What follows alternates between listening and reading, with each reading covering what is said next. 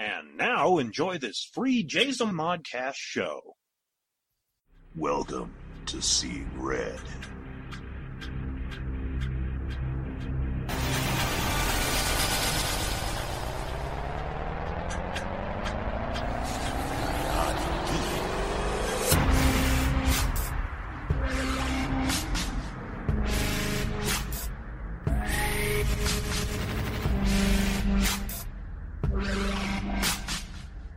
Don't say we didn't warn you. Hey, boys and girls, welcome to Seeing Red. I'm David K. Montoya. All right, kids, I am back after a nice little hiatus. The kids are away. They're actually in Vegas right now, but I'm here today with a very special guest. He has been a friend, about 2 years now. He is, I guess for the better term, the pod brother. I really like that term. He is the producer, director, actor. I've seen him act. What else am I forgetting? I have no idea, but let's forget it. That's good. I like the term pod brother too. That's awesome. Yes, the pod brother. All the way from the Great White North. Ladies and gentlemen, boys and girls, let me introduce to you Rob Bellamy. Welcome, sir. Well, thank you. I'm glad to be here. This is awesome. It's I've enjoyed our conversations ever since we've started getting in contact. That was, like you said, way back when. It doesn't really fulfill that long, but because let's see, Jazomon, well, obviously Jazomon started before Jason Modcast, and Jason Modcast started in November 2012. So you guys came in 2013, yeah? It was episode 10, right? It was episode 10, and we're just posting episode 100 today. Holy shit, man. Yes, I know. It's kind of freaky. But like you said, it doesn't feel that long. It doesn't. You know? It goes by way too fast.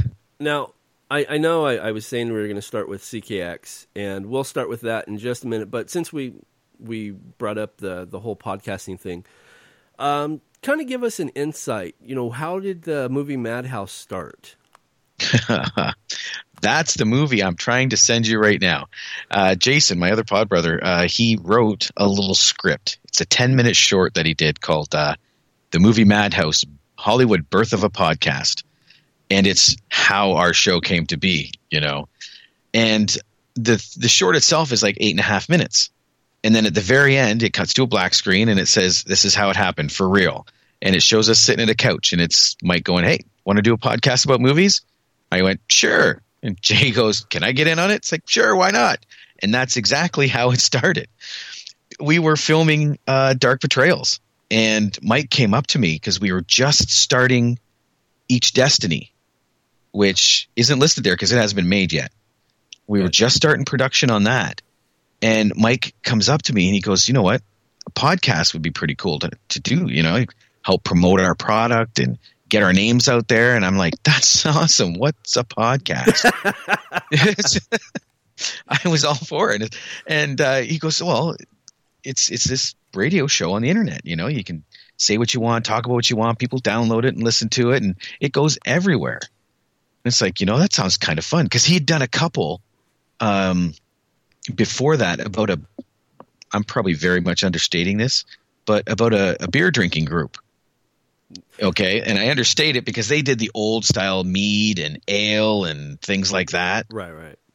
And they would podcast about it. "Oh, this has got malt. Oh, this is grainy. This is," you know, I only heard a couple of them, but that's when he said, it would be perfect for this because you can talk to the actors, you talk to people and get reactions and input, and people love listening to it. And it's like, okay, sure, let's give it a whirl. So if you listen to the first couple episodes, that's kind of what we did. It was just Mike and I, and we talked to some of the actors from A Heart's Journey because that's when it switched right then and there. Right.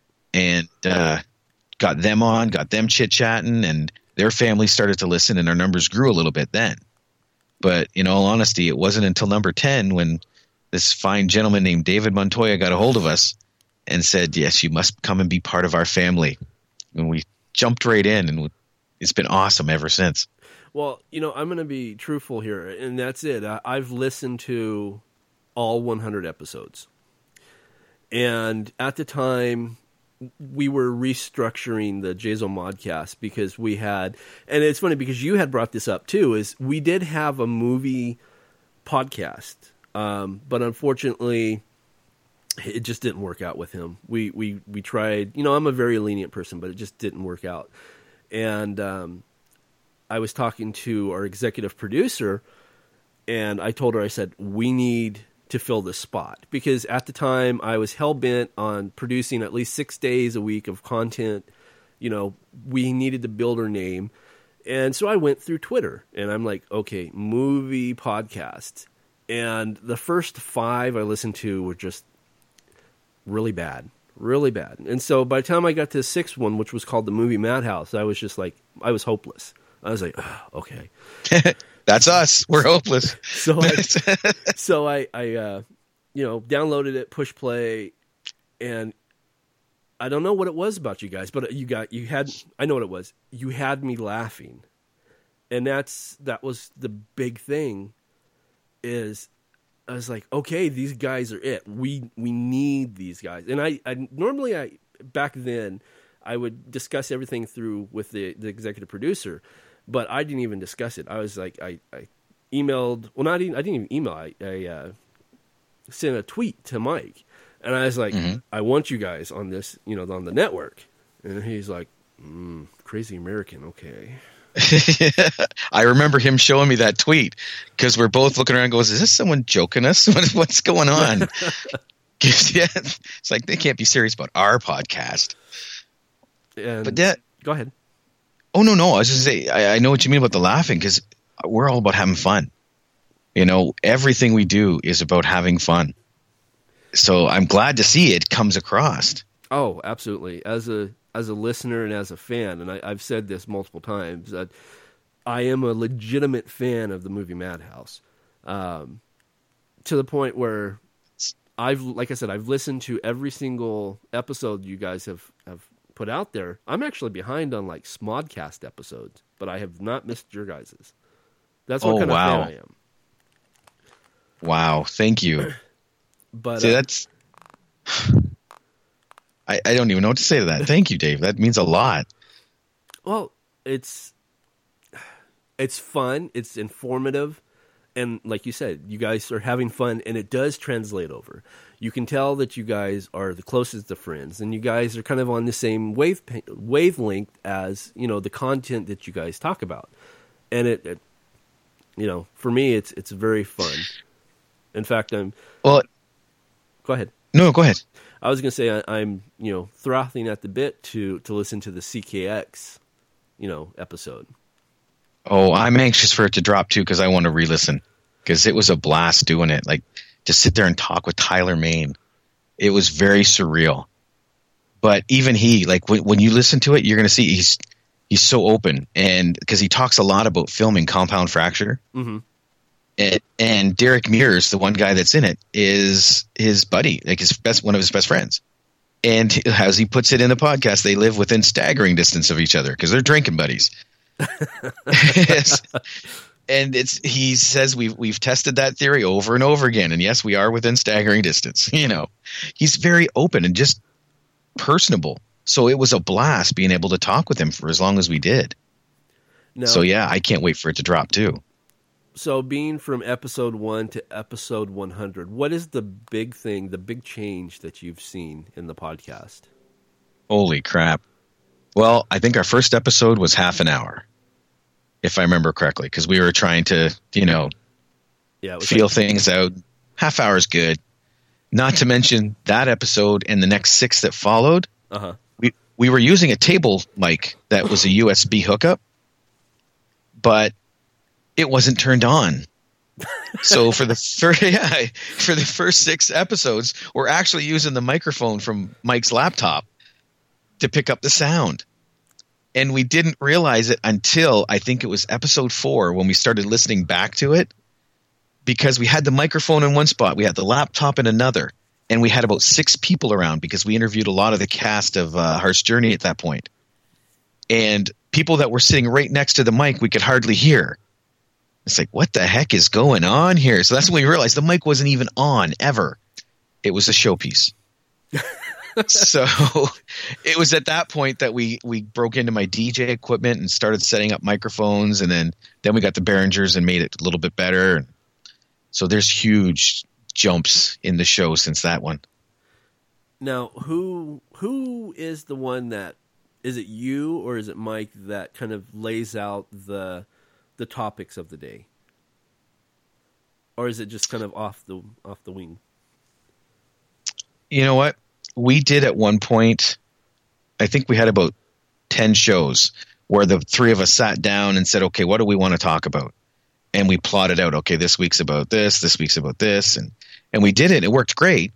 And then we got to the end and it was like, okay, what do you want to do this week? Well, you know what? I've got this going on. So boom, that's what we talked about. And then we saw something 2 weeks from now, there's this show going on. Okay, let's talk about that. And it went totally freestyle again. And it's kind of been like that ever since.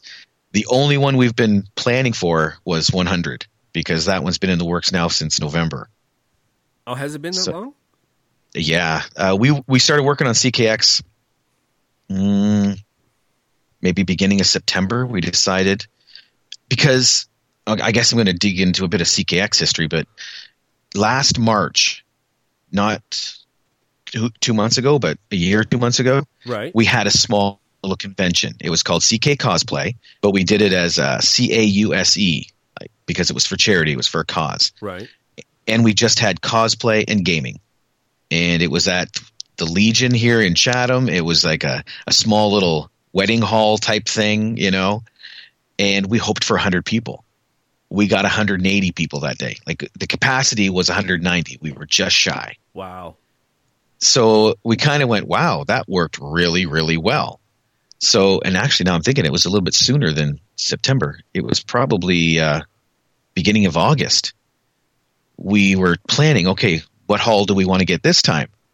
And Chris goes, you know what? Let's just throw all our chips on the table. Let's do a big blowout. Let's see what we can do.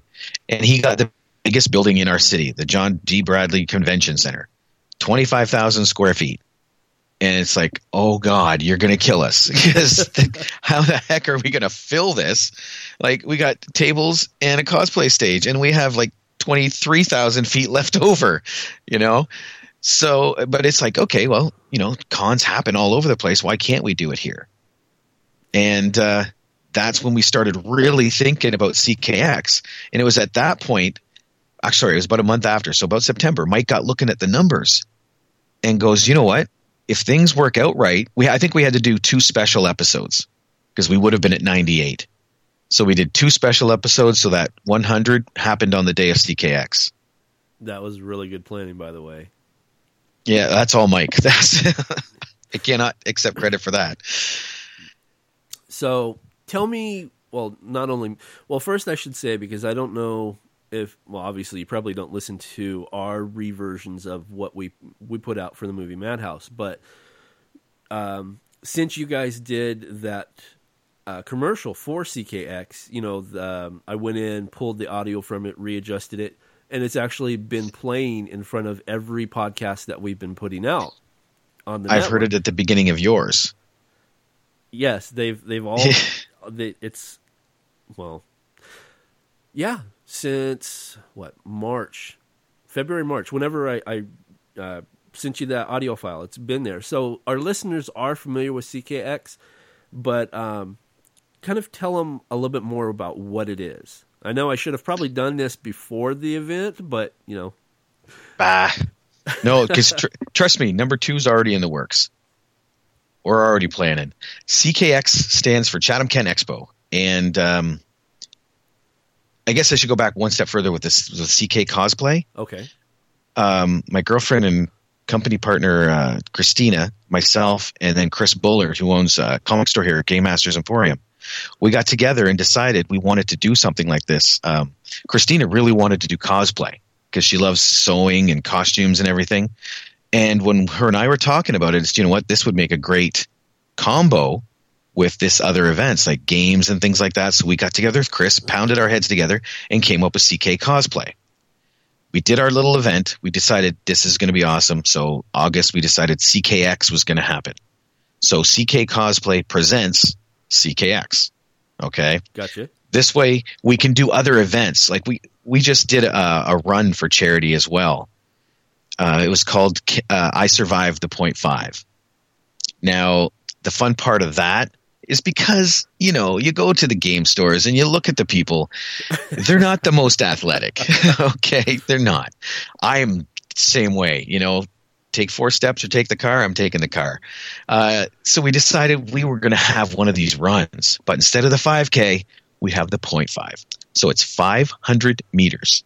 Now, I'm not sure what that translates into feet, but it's not far. It's not far at all. I would say it's probably like a quarter of a block. Yeah, distance. Exactly. Well, no, it would probably be half a block because I know where the couch was. And yes, we did have a couch. Where the couch was the halfway point. That was Chris's idea, which is beautiful. At the 250 meter mark, we had a couch. He sat there with Timbits and Pop and said, "Anybody want to rest?" You know. And people loved it. So we're actually planning another one. But CK Cosplay likes to do all this stuff, and it's all for charity.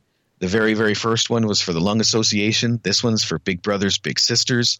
I'm not sure what the next run is going to be for, but it will definitely be for a good cause. I know that. So we got together and decided that CKX had to happen. So we piled as much into it as we could. There's games like board games, card games. There's a company here which is phenomenal, and I'm surprised it hasn't been done before. It's called GOES, GOES, Game On Entertainment Services. Okay. And what they do is they have TVs and systems like the original Nintendo, the GameCube, the Neo Geo, like all these systems. And they will come, they set up the TVs, they set up the systems, and you go in there and you can play any of these things. And even at CKX, they had a Smash Brothers tournament, you know? So it was awesome. They had that in there. They had the cosplay going on, of course. They had, for the first time, celebrities. Like we had some comic book artists there. We had Tyler Mane and Eugene Clark. Tyler was phenomenal coming in for that. And I honestly believe him agreeing to help us is what really cemented the fact in everybody's minds that this was really going to happen. Are you going to bring him back next year? You know, and I would love to in a heartbeat, but I don't think he or the people would get the same thing out of it. Because the fun part of going to these conventions is to meet new people, right, to see new people, right? Like Eugene Clark, I think we talked about it just before we started recording, how he got himself onto the show. Yeah, we talked for about a good hour and 30 minutes before we started recording. Totally forgot we were supposed to be recording. He talked himself into CKX, and the people loved him. Like they were just lined up at his table to meet him, to talk to him, to get pictures. I want to have him back in the worst possible way. I don't think he would get the same reception next year as he did this year. That makes sense, though. Only because, yes, people have met him. They've seen him. They've taken his picture. Right. You know, I would love to stagger it and maybe 2 years, have him back. That kind of thing. But trust me, I would love to have them both back in a heartbeat because they were both amazing. Now, how did you get Tyler Mane? How did that all begin? That was Chris Bullard. We were talking about it, and I had actually gotten a hold of a couple agencies about getting talent to come out. And I've now learned through the circuit that 90% of these appearances are done straight through the actors. You don't go through the agencies. And I now understand why, because it took me almost 4 months just to get a quote on one person. Wow. Yeah, and it was like killing us. And so just on a whim, I think he was watching the movie one night, but the next day he came in and thought, So he looked up Tyler Mane, got an email address for Mane Entertainment, and sent off an email. And then Tyler Mane emailed back and said, yeah, I would love to take part in this. Let's see what we can do to make it happen. And then from that point on, he's been right on board with the whole thing. That's awesome. the thing that really impressed me most about both of them is the night before, Friday night, we had a we called it the Unmasquerade Ball, because it was for a chance to people come out, dress up and test costumes if they wanted, things like that. But you didn't have to. Right. So that's why we call it the Unmasquerade. It didn't sell as well as we hoped. Like, there was only 50 some tickets sold, but both Tyler Mane and Eugene Clark were there. They showed up, so people are dancing, and you kind of look over, and there's Tyler Mane standing there. And so, and he was taking pictures with the people, you know, chatting the whole bit. The band that we had, Toast and Jam, they're very local, but they are incredible. And he was over on stage, like, videotaping some of their shows, like the songs that they did. Really? Because they played certain songs that he liked. Yeah. So, because I saw him, I was actually talking to him at one point, and the song came on. I think it was a Garth Brooks song, but the song came on. He's like, "Oh, wait a second." And he wandered over, took out his phone, hit record, and he's standing there recording them, playing it. Then he comes back and talks some more. Like, the people were allowed to get very up close and personal with these guys. No, that wasn't a scheduled thing, though. They just kind of showed up, right? Exactly. It was the night before, but they had come in earlier that day, you know, so they said, "Can we show up?" And it's like, well, yeah, we're not going to say no. Yeah, really? No, sorry, it's not for you. Don't you dare. So, but that's the kind of thing we hope to have, you know, where it's very interactive. And it was amazing. What was the turnout for CKX? Well, first, and that blew my mind. I was going to say, before you say the number, tell them what you're expecting to what you actually got. Because I know the answer. This is for the people. Yes. We were hoping, upon hopes and dreams and wishes, to have 500 to 600 people. Or sorry, we wanted 500. We were hoping 600 to 700. Okay, that was our dream goal. When everything was said and done, we just capped out just a touch over 1,500 people. Jeez. That's still so, yeah. Mind. It blows my mind because Chatham itself is kind of large, but I don't know that many people in this city that would come to this. But I would swear 80% of them were local. We did have some people from the outside cities, London, Sarnia, Chatham come in. A couple from Toronto actually came. So it just blew my mind. What do you think? What was it? I'm trying to think of the best way to frame this, or phrase this, rather. I'm still having issues talking. What do you think was the key point to bring in all those people? How do you think they found out? Honestly, I think it had a huge part to do with Facebook. Yeah, I was never a big Facebook person. Like, I would go on there, check it out. I think I played Angry Birds every once in a while. But everybody was commenting on it, talking on it, the whole bit. They made a page up, and it got so many hits that Chris decided, you know what, we need a web page. So we made up a CK Expo webpage. What was it? CKEXPO.ca. It's a website just for the expo. Right. And that suddenly just started getting more and more, and it was being shared everywhere. And I think, honestly, like I said, I draw it all back to Tyler. Once Tyler was attached to this, it became legitimate. It became real. And people would see that, and that's when they'd start sharing with their friends going, "Oh, you got to check this out." Right. But it baffles me that all these people in London and Windsor and Sarnia and all the areas around here came to us to see it. But yet I talked to my buddy who lives just outside of the city and says, "Were you at CKX?" And he goes, "What's that?" Really? Like, are you kidding me? So yeah, I guess obviously you're not reading your Facebook, dude. I love the name. I should throw that out there too. I absolutely, it's just got such a good ring to it. CKX. It's very, now who came up with the name CKX? In all honesty, it was Mike. Was it? And yep, we were sitting there at the planning meeting, and we were just calling it the expo or the con or something like that. And Mike and I were over in the corner of the table, and we were, first off, we were on Facebook showing each other stupid pictures, and we weren't really paying attention to the meeting. But then he turns around and he starts scribbling, and he swings it around and he shows me, and he had a couple different acronyms like that. He had CGX and CKX. And the one he really liked was CGX because he thought it was Comics and Games Expo. Right? Okay. But everybody seemed to jump on to CKX because CK is Chatham Kent, and anything with X seems to be popular. Look at X-Men, right? Yeah, absolutely. But CKX had a ring to it. So he showed everybody, and it's like, well, that's perfect. So we jumped on CKX. Like I said, Chris went out, got the domain name for the website, and since then it's stuck. Like even the shirt, can you see my shirt? I can see it, yes. There, ckexpo.ca. And it's got our mascot, the Maple Marauder, he's called. Is that basically what that is? Okay. Yeah, I know. It kind of looks a little Grootish, doesn't it? I thought it was Groot, to be honest with you. Yeah. And even the artist, he goes, it's a combination of Groot and Swamp Thing. Oh, okay. Right? He's a Maple Tree wrestler hero because wrestling's big in this area too. The artist that actually designed him, Dan Hammond, was at CKX. So he was there it was too. kind of cool. Yeah, he was right there. And the other fun thing for the run that we did, we gave out medals, and he took this drawing and simplified it, and we put Mapes right on the medal itself. Oh, right on.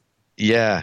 Now, So he was loving it. I have to say that you guys have inspired me. I was telling my wife, I was like, after the CKX thing, I was like, what do you think about like JazoMonCon? She's like, don't even think about it. Oh, man. You think you got stressed now. You wait. For the last 3 months, I swear to God, I haven't slept more than 4 hours at night. And it's not solely because I have so much to do, but it's solely a lot because of the adrenaline. Right. Because I am so keyed up over it, and getting things done and all that.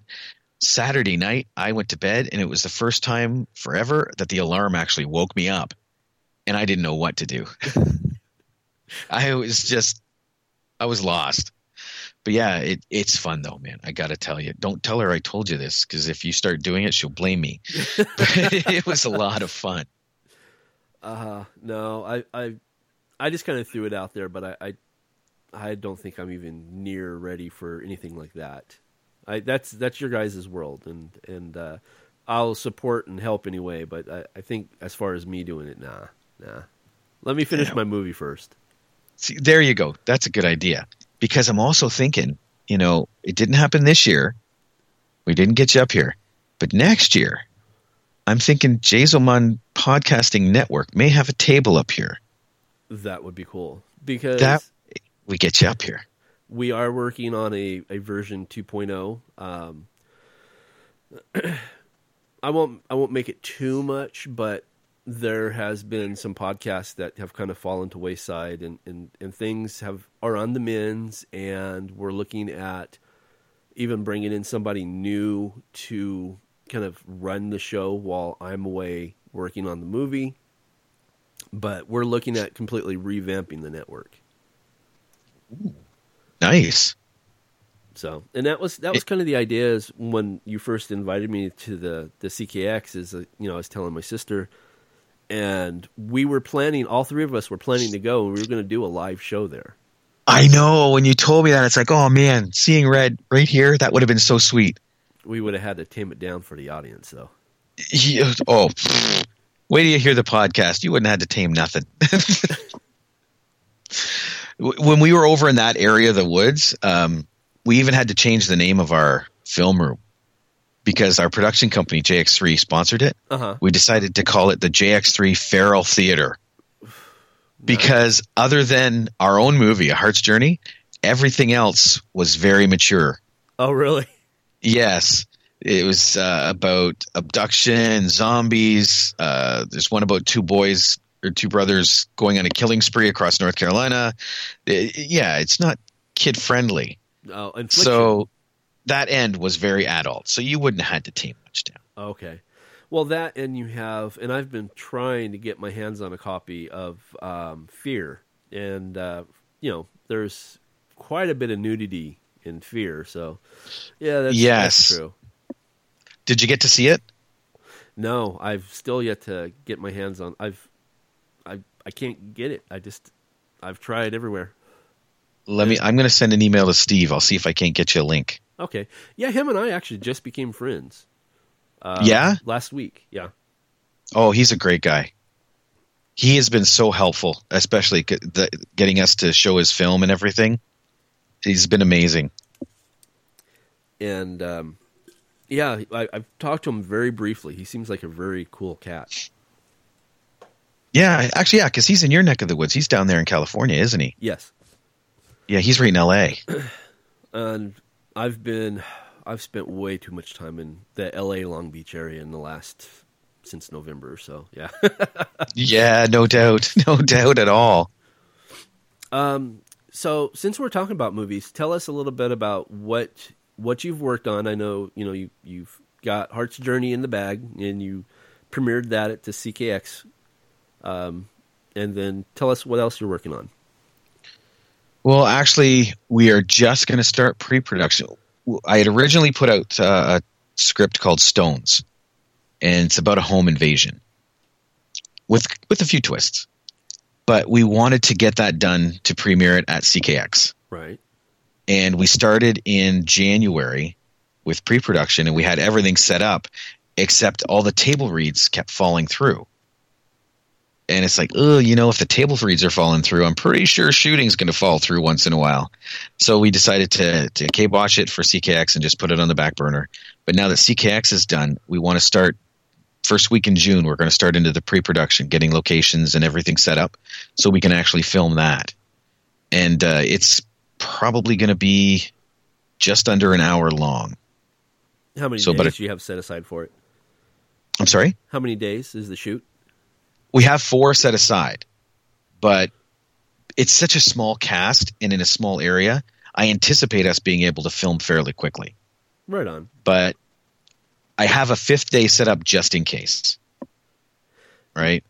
And it all takes place in one house. Like, in all honesty, I was letting a friend of mine read it, and they're here with Theater Kent.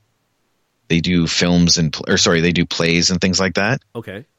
He is actually contemplating turning it into a stage production. I could see that. I've read I read the first couple drafts of it, and before it was even called Stones. Yeah, it was just Home Invasion. Yes. Did I give you the latest one? You just sent it to me before we started. No, that's actually the other one we have on the go. Oh, is that something? That's the horror movie.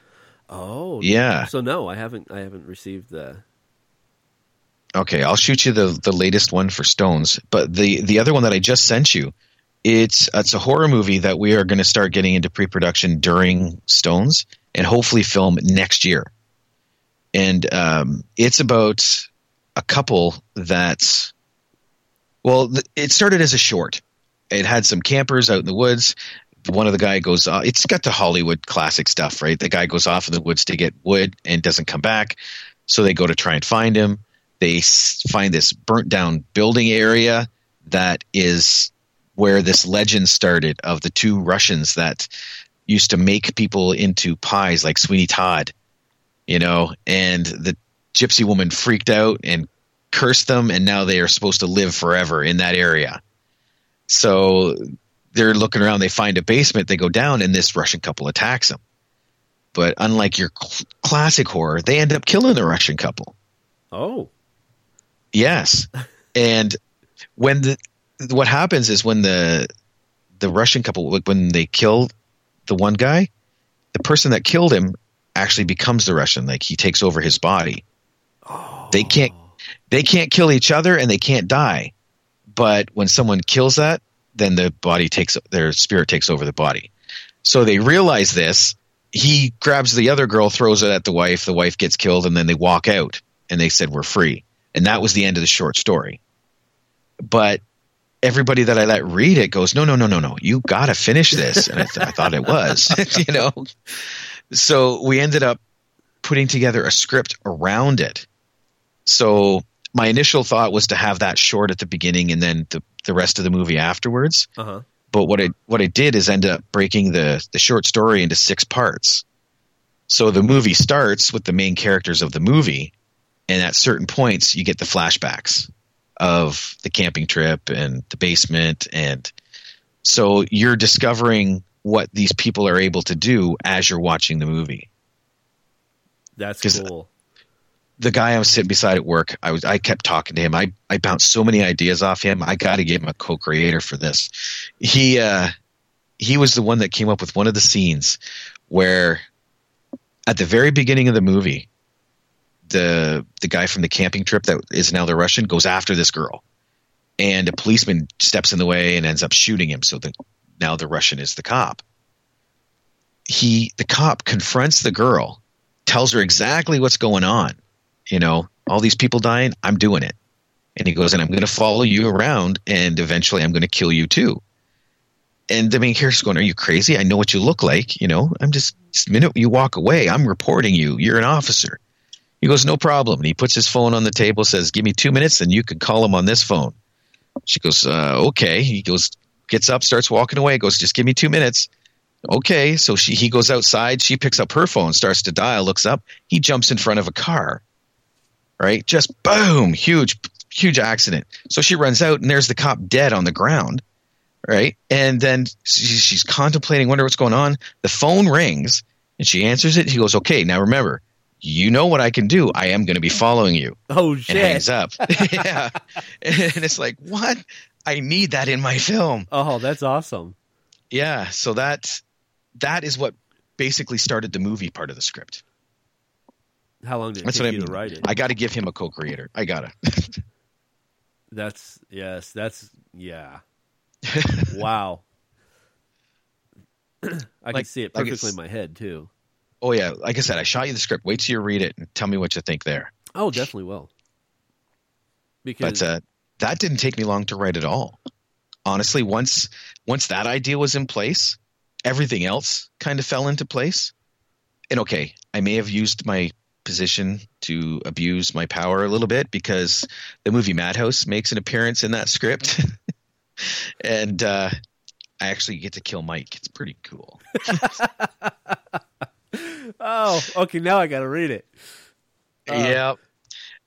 You're going to find that I've rewritten his death scene twice. So you may only have the first one. If you do, I'll shoot you the second one. I kill him a couple different ways. A little bit of pent up aggression there, huh, Rob? I don't know what you're talking about. No, and see, I got to jump in about the movie Madhouse real quick. That's the one thing about the show that I love, because the three of us are the best of friends. I know on the podcast, I tend to ride Jay pretty hard. You know, okay, I did it at home once too. I was out getting supper for us, and I was at Wendy's, and stand in line. I looked down at the kids section because they got that box that shows all the kids' toys. Right. And it was so weird because all the toys were about Annie, the musical.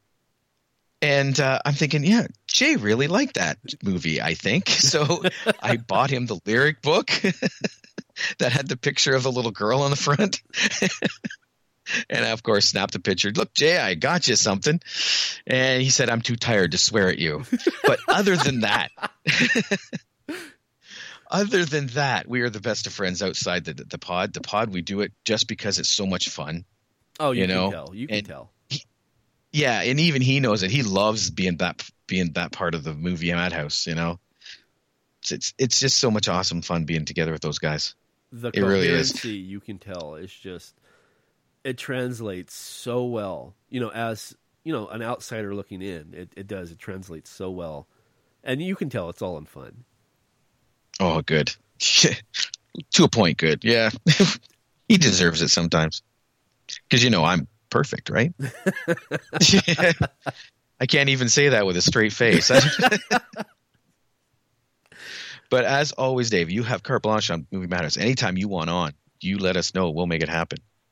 Thank you. Yeah, it's been 3 weeks now since that episode went up, and I had such a blast. Well, you are the fourth member of the Movie Madhouse. Trust me. There's the four of us. If you were closer, we'd have you on every day. If I was closer, I would be. I'd definitely be at the table with you guys. But see, that's why Skype is such an awesome thing.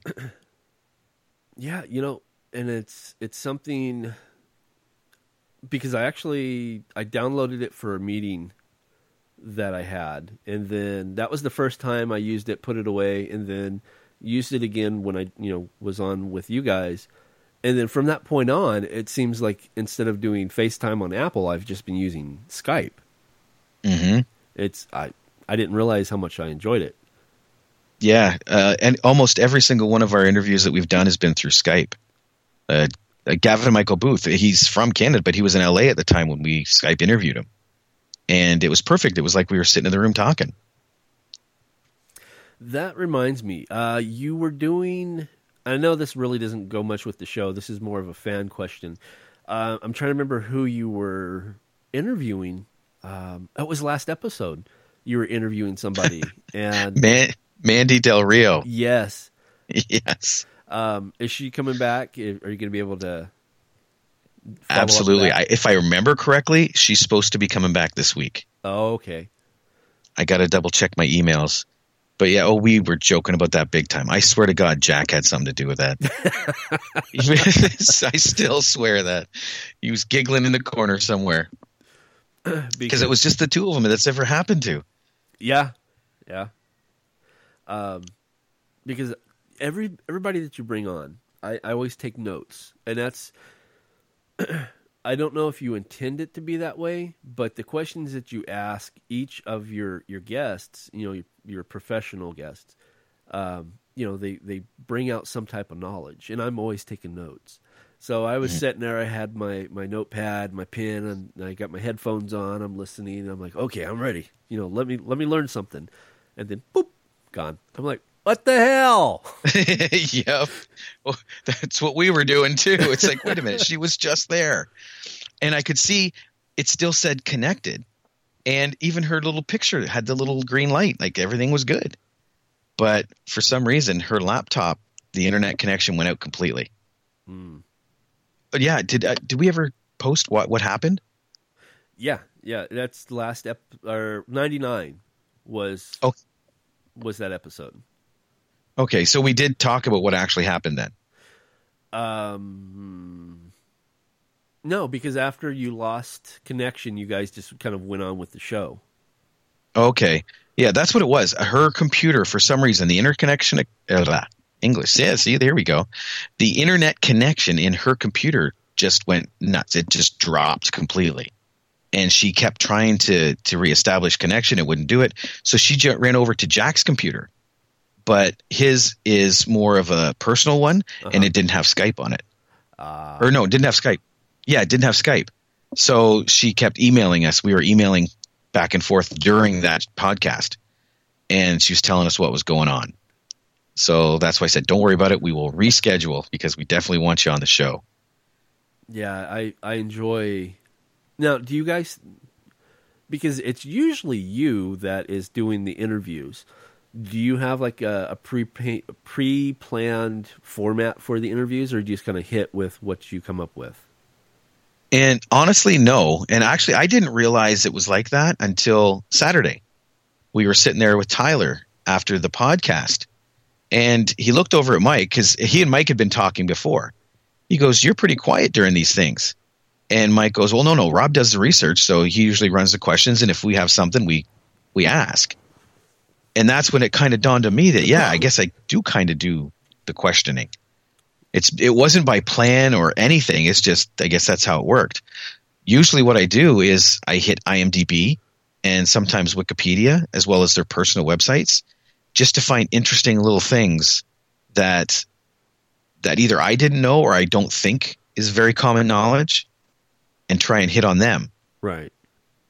Like when I was talking with Eugene Clark when we did the Shockstock one, I was trying to find out about his singing career and his football career, and because that's not prominent. Like I had no idea he was a singer, right? And then he was on the Toronto Argonauts for 2 years.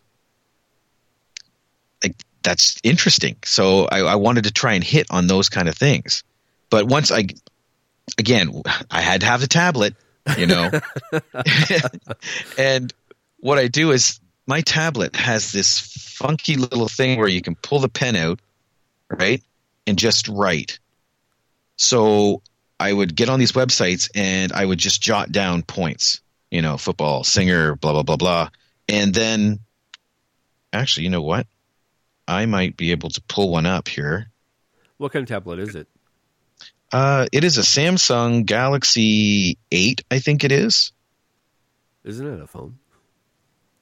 Well, no, I think the only thing missing off this thing is a phone. Is the phone feature? Yes, it's got everything else. Here we go. Here's my notes. When we went to Shockstock, I interviewed Edward Neal from Texas Chainsaw Massacre. Uh-huh. Right? I did not realize, because I recognized him when I got there, but it wasn't until I started doing research. He was in JFK. Really? And he was one of the people, when they're talking to Julianne Mercer, he's one of the interrogators in that scene. And so I approached him about that, and we got an awesome story out of it. I said, you were in JFK, right? Oh, yeah, but you want to know the real reason I was hired for that? Why? Oh, you see, Oliver Stone hired me so that he could get me on set so we could talk about the Texas Chainsaw Massacre. Are you serious? He goes, yes, because the first day I was on set, how did you do that shot? How did this happen? And that's all he talked to him about while he was on set. But he was also in the Power Rangers. He's a voice actor beyond belief. I had no idea on that. He did Dr. Claw while we were there. Really? From Inspector Gadget. Yeah. I didn't know that. And he was in a movie that, to my knowledge, has not seen the light of day yet, called Halloween: Harvest of Souls. Now, on IMDb, it's got a date of 1985, but I have not seen it anywhere, can't find it, and it was written by John Carpenter. I was going to say, is it a connection to the Halloween franchise? That's what I'm thinking. Like, that's all I could find, and it's got really nothing in IMDb about it. So when I asked him about it, he goes, you know what? That was so long ago, I couldn't even begin to tell you. But it's like, I had the guy there. I had to ask, right? Right. But that's the kind of stuff I like to dig up when we have a guest on. And I find Jay does the same kind of thing. He pulls things right out of left field. Like even me researching, he pulls stuff I never saw. So Yeah. we're very well-rounded as a group. I was going to say you complement each other very well. Well, I never compliment Jay. That's just not going to happen. No, yeah. We each have our own little strengths, and it makes it work so good. It does. So tell me, because I'm going to go a little bit kind of nerd here. I'm just kind of going off track real fast. Because the other day I finished a book, and I know that you're a very strong Star Wars fan. Would that be appropriate in terms? Yeah, I've seen the movies once or twice. Okay. And I got my hands on this book. It was a birthday present. It was called Darth Plagueis. And oh yes. You said that you had read it, and I was just curious to find out what did you think. And we're going to get a little bit geeky. We'll probably geek out until the rest of the show, so just to be forewarned. Oh man, that's one of my favorite books out of all. Like that was my collecting. I used to collect the Star Wars novels until they destroyed them. I have every novel released by them. That was my collection. So reading all those books, Darth Plagueis is definitely in the top 5, only because you get such in-depth information on the Emperor. You know, you can see exactly how scheming he is, how much of the plan that he unfolds was actually his, and how much he stole. Yes. You know, it's unreal, and it's awesome because that book actually takes place during Phantom Menace. It's parts of it are happening as that movie happens, which I just found fascinating. They kept everything so tight, but of course that doesn't matter. It just never happened. Mm-hmm. Well, from what I'm getting, it's anything before the Darth Bane series is legend, but Darth Bane forward is actually still canon, from what I understand. Oh, you mean like the early stuff? Yeah. Okay. And so Darth Plagueis still wouldn't be canon. No, actually it would, because the Darth Bane series runs before the Darth Plagueis series. So that is canon. Oh no, Darth Bane is 1,000 years before Star Wars. Hold on, just real fast. You can keep Yeah. talking. I'm just going to grab something real fast. Make sure I'll entertain him for you. Don't you worry. All right. Make sure I don't trip over any boxes here. Okay.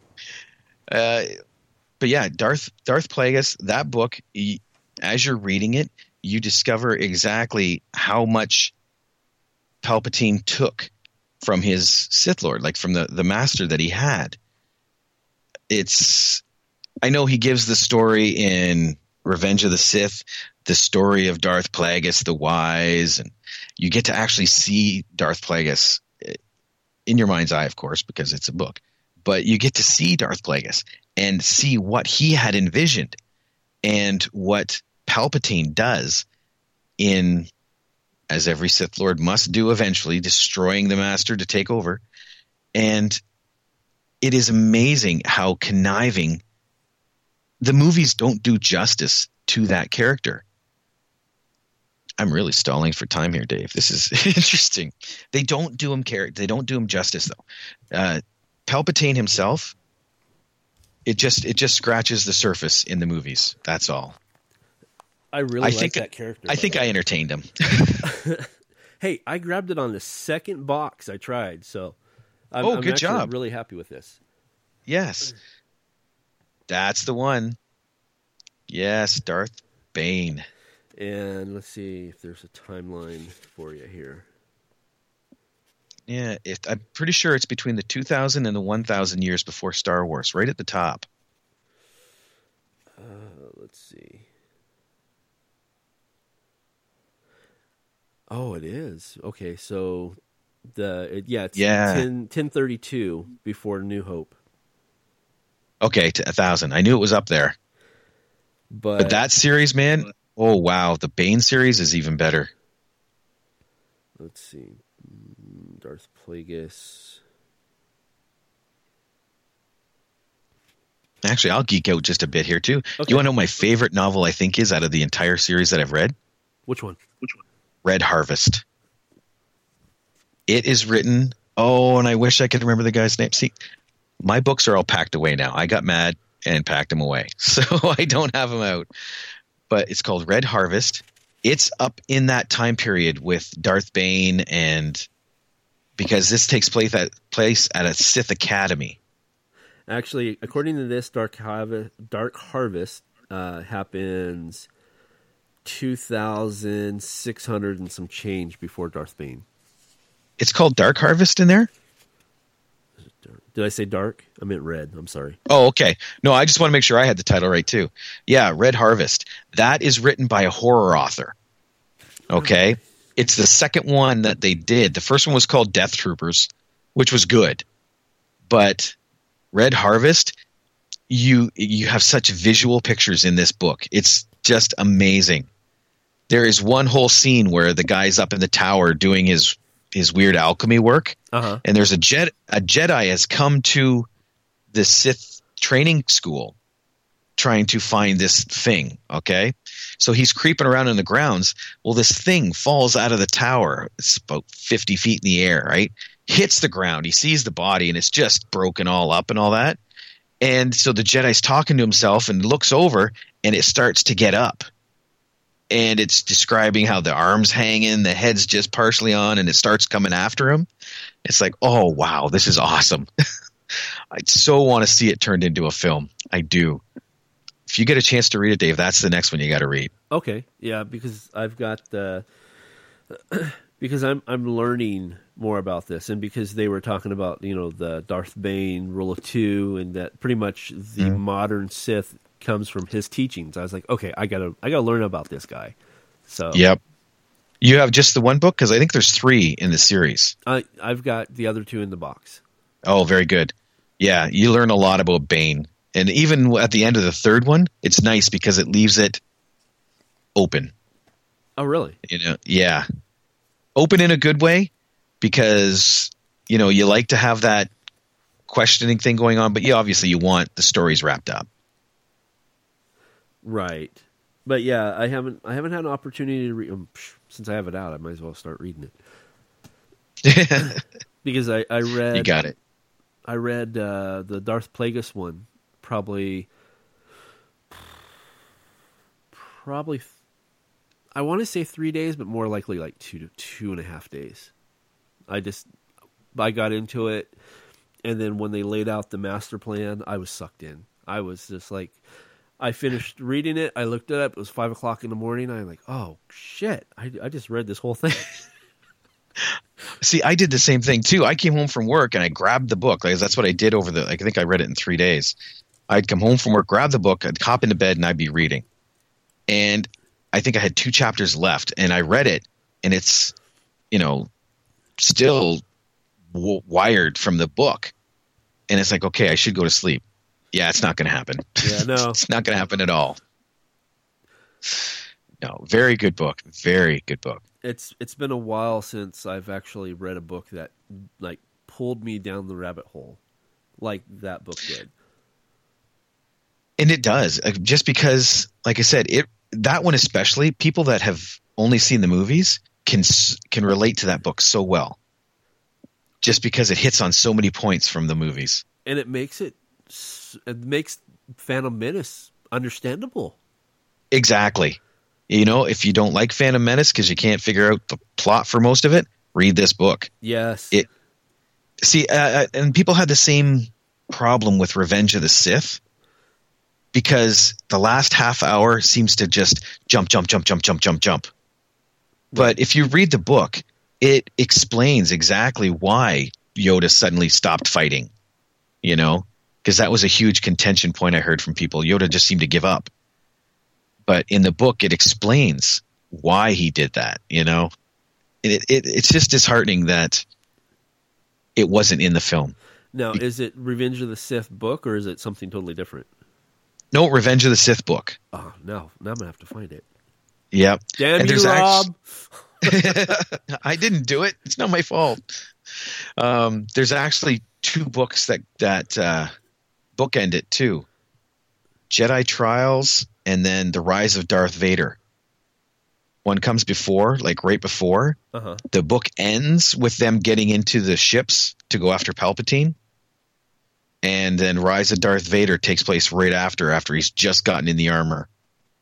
Really? And those flesh things out big time. Like, they explain how Palpatine was captured, and it also explains Vader in this new suit, which doesn't work right to begin with until he starts modifying it.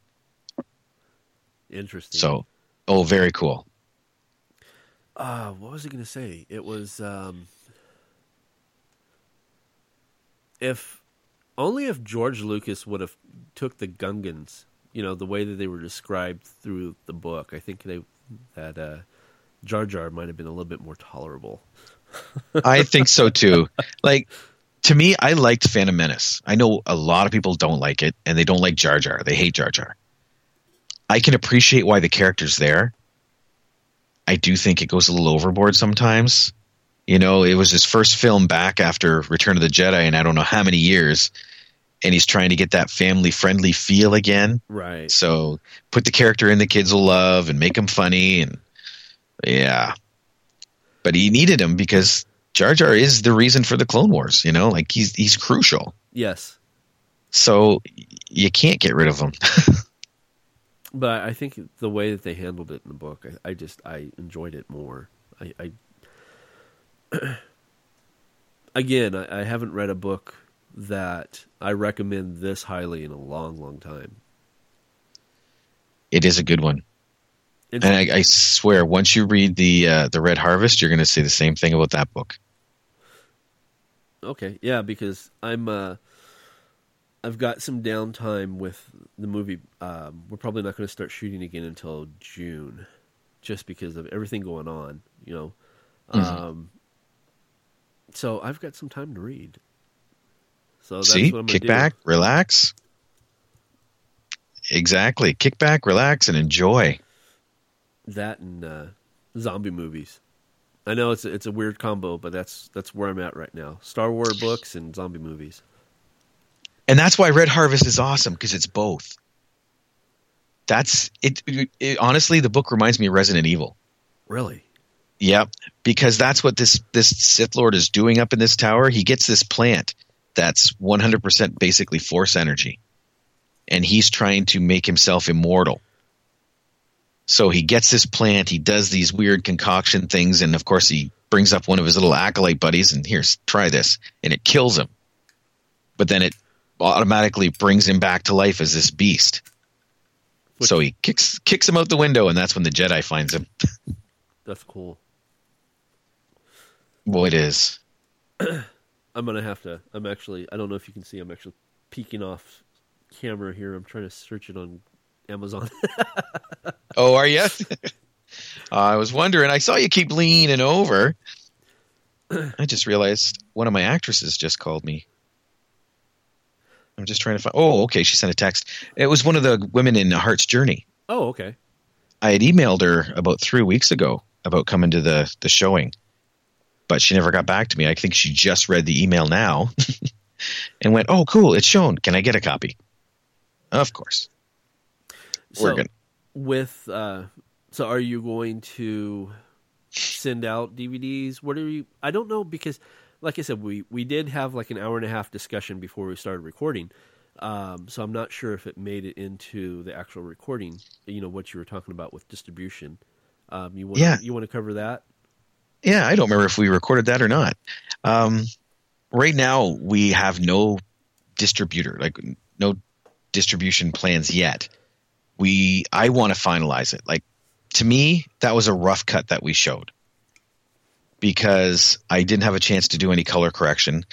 Luckily, it's not that bad, but also sound is killing me. I hate sound editing with a passion. Just hate it. Are you going to go back in and do like ADR? I don't know if that's possible for some of it, but see, I would love it if I could. But unfortunately, right now I'm just using the footage that I have or the sound that I have to try and make it better. Right. If I can get to a point where I'm comfortable with most of it, then I would love to get these guys and say, okay, let's re-record this. I know I'm already doing that for the end. The end has a voiceover.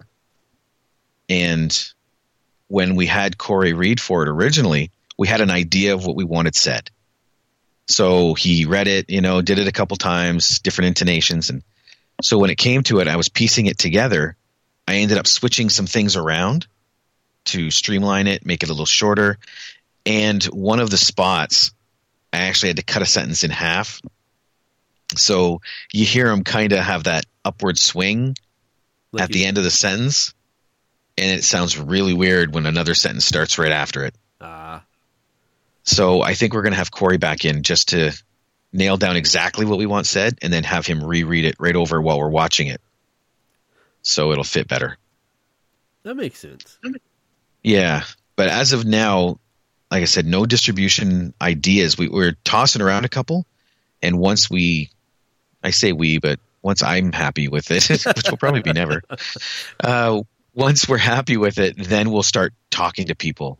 And because I do know the one place we do want to approach is Netflix, just because it's simple, it's nice, it's quick. Actually, I was thinking Hulu. I was going to throw Hulu at you. And I would love to do that. I get no reference of Hulu because we can't see it.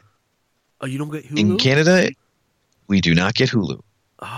See, Hulu's more independent-based movies. They have like all the TV shows, like ABC, NBC. But when it comes to movies, it's 99% of it is independent movies. I'm going to find contact information for them then, because that's exactly what I wanted. That's kind of where I was going the Netflix way, but it does sound like they're more oriented towards it.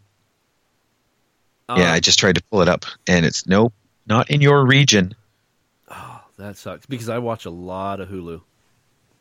Well, see, and it is the same thing with Netflix here as well. There is an American and a Canadian Netflix. There are certain programs that are on American that are not on Canadian. And I understand it. It's the distribution and where you're allowed to show certain films. Right. Sons of Anarchy is not on the Canadian Netflix. And that's because the deal with Netflix is for U.S. distribution only. So I get that. It's just super annoying when you're trying to find certain things. That's the kicker. When you do the search, like I was looking up, crap, I can't even think of the name now. I was looking up the title of a movie. It wasn't there, but it said other people that watched this title also watched this. So I know it's in their library, you know, and it's like, come on. But I do get it. I understand it. Here's one more question for you. I've been meaning to ask you this personally, but I just keep forgetting. How long have you been making movies, roughly? About 3 years.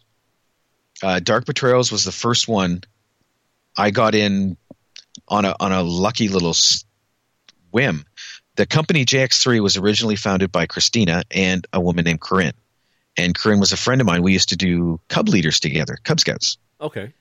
And so they were doing in the early pre-production of this, and she's going, you know what? We need zombies, or not zombies, vampires.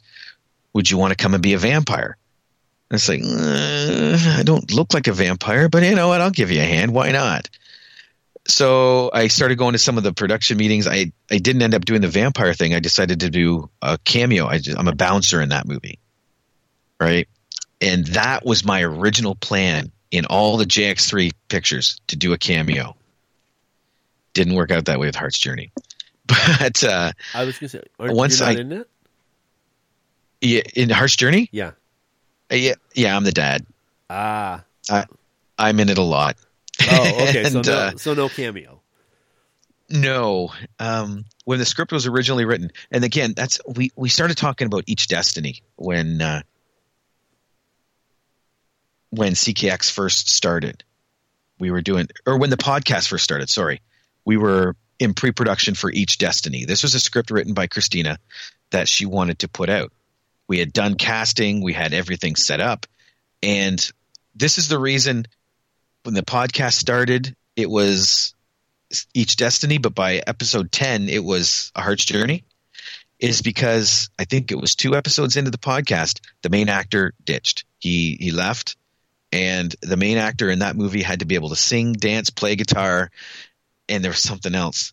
And we could not cast that fast for that role.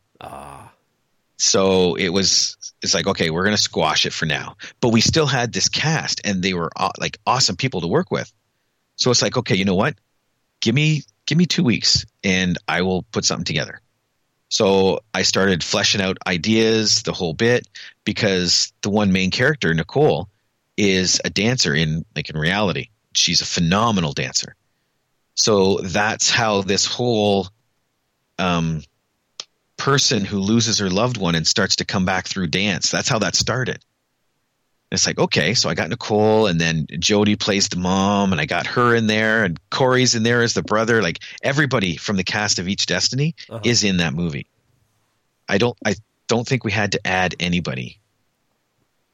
And the script came together. Jody went over it a whole bunch with me and added a bunch of stuff. One of my most favorite lines from that movie is not mine.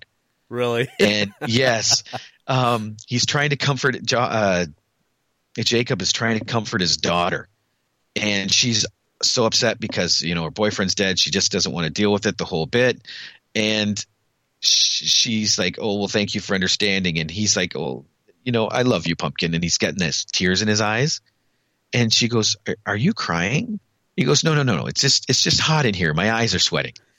And I love that line, but that's 100% Jody. That's not me.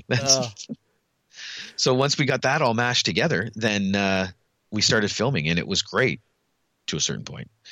But honestly, 3 years since beginning to now, and I'm now part of the company. I bought into it, and we're getting ready to shoot 2 more.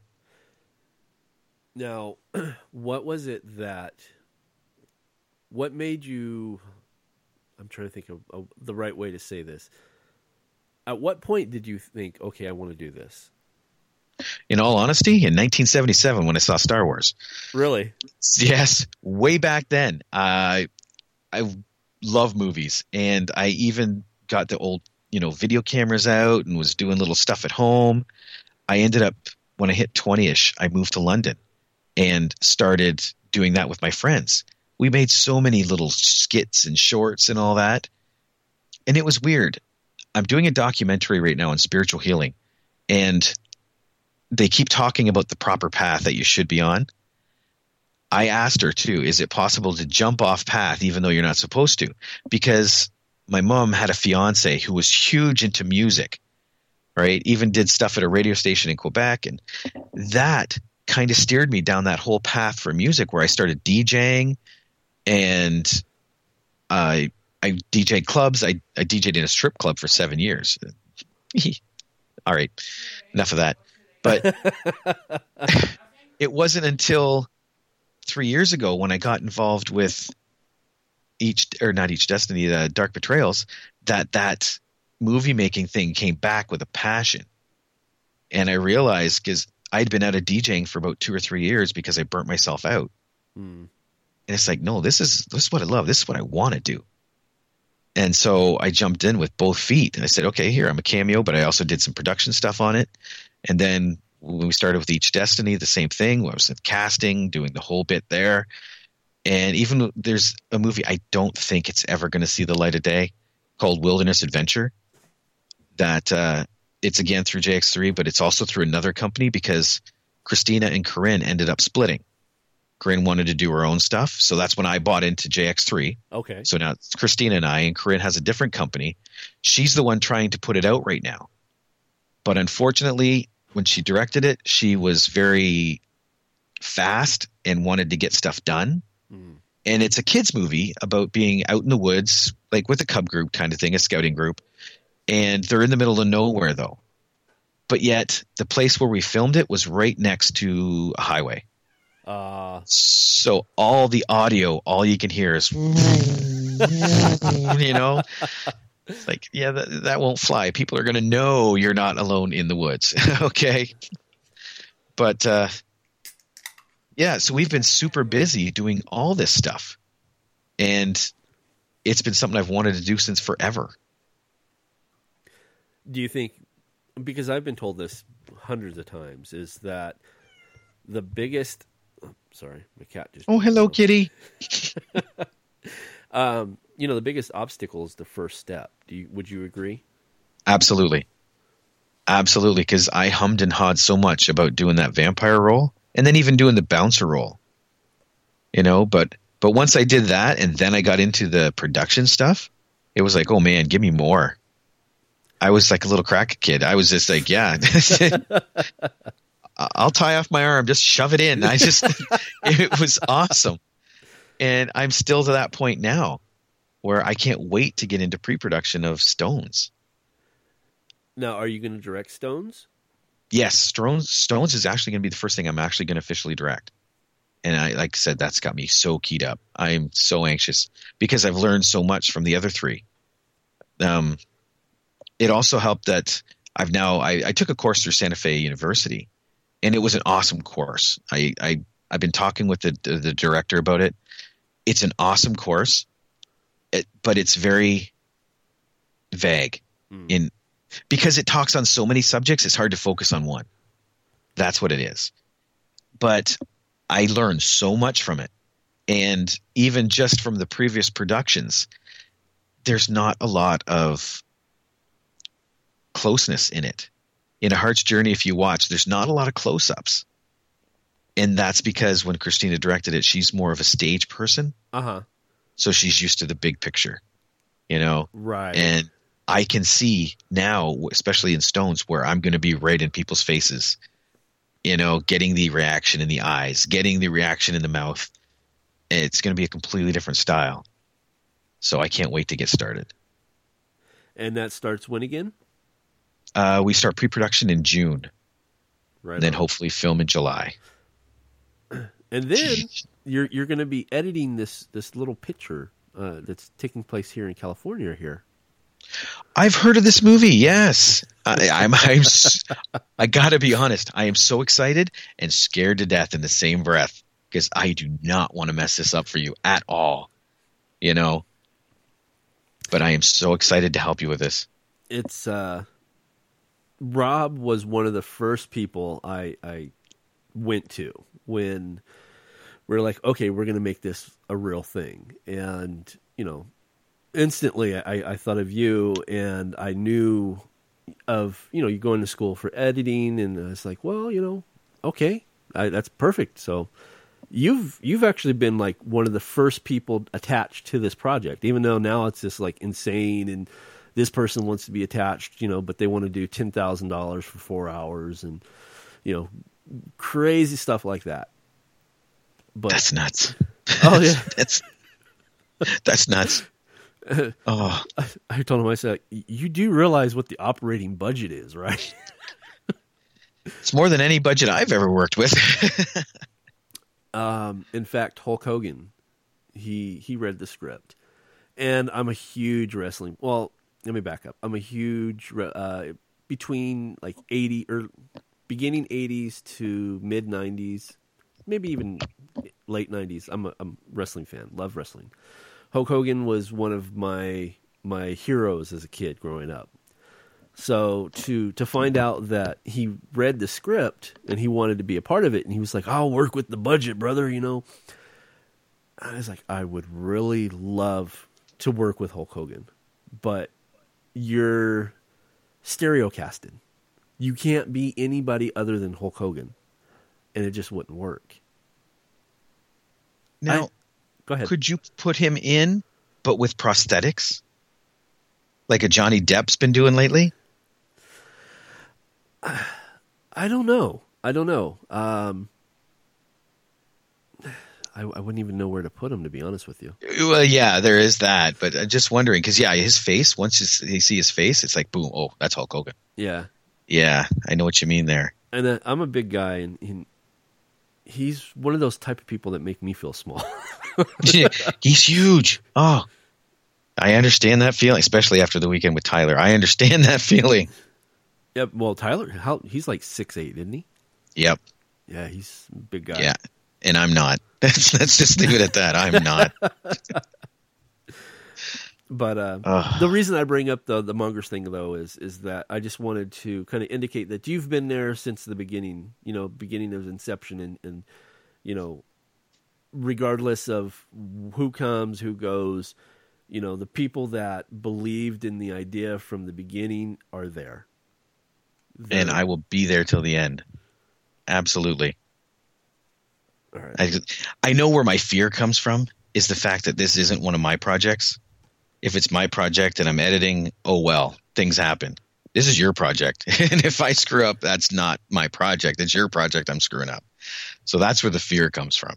No, I say this a lot when it comes to you, Mike and Jason, and it's true, is I believe in you. So, obviously if I didn't believe in you, I wouldn't have asked you. So I know you'll do a good job.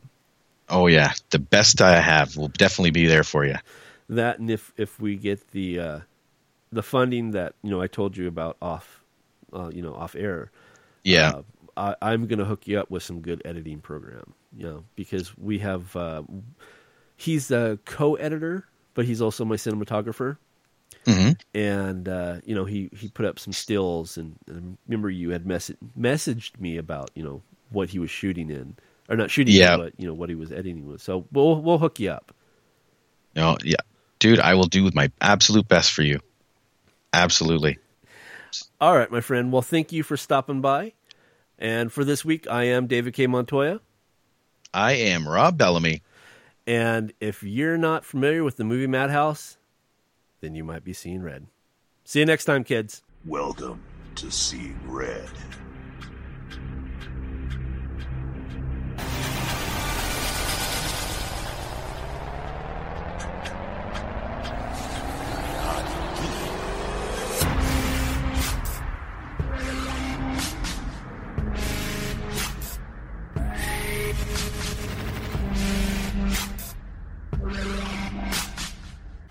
Don't say we didn't warn you.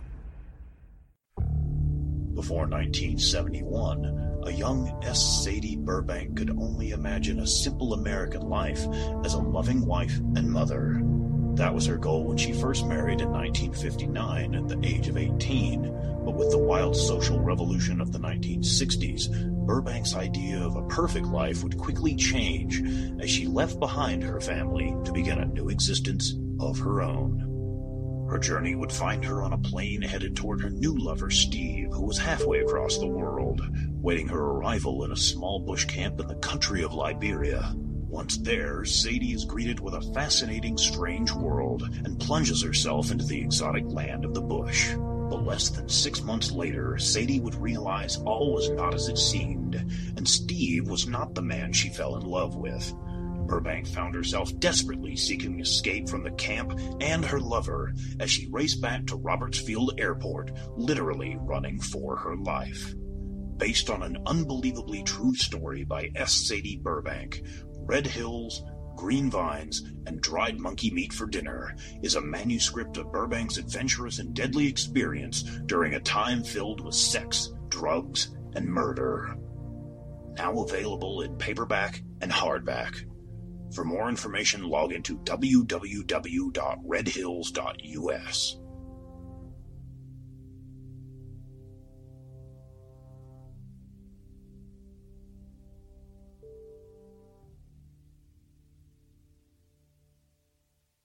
Are you looking for a new book, comic, or apparel from your favorite MythWorks or independent creators? Then you're in the right place. Introducing the all-new redesigned MythMart store. Now bigger, badder, better. Sign up and become a member and receive 10 to 50% off on selected items. Get the all-new Terry D. Shearer's Bloody Hell t-shirt, or non-members can pick up one of our ebooks for only $4.95. Or go into the past and relive the 90s with MythWorks Comics Classics for $3.99. The new MythMart. Bigger, badder, better. Visit MythMart at www.mythworks.com/MythMart. Or find us on Facebook for extra savings.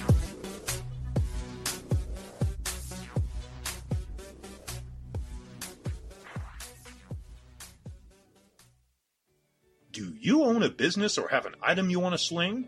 Do you want a chance to reach potential customers? Do you want to make some extra cash? Then here's your chance. For $50, you can have a 1 to 2 minute commercial featured on each of our shows for an entire month. With 6 shows a week, that's only $2.09 per podcast. Plus, for an extra $10, your item will be placed into MythMart. So sit back and relax as they handle all stages of transactions. Contact our ad department at info@jaysamon.com.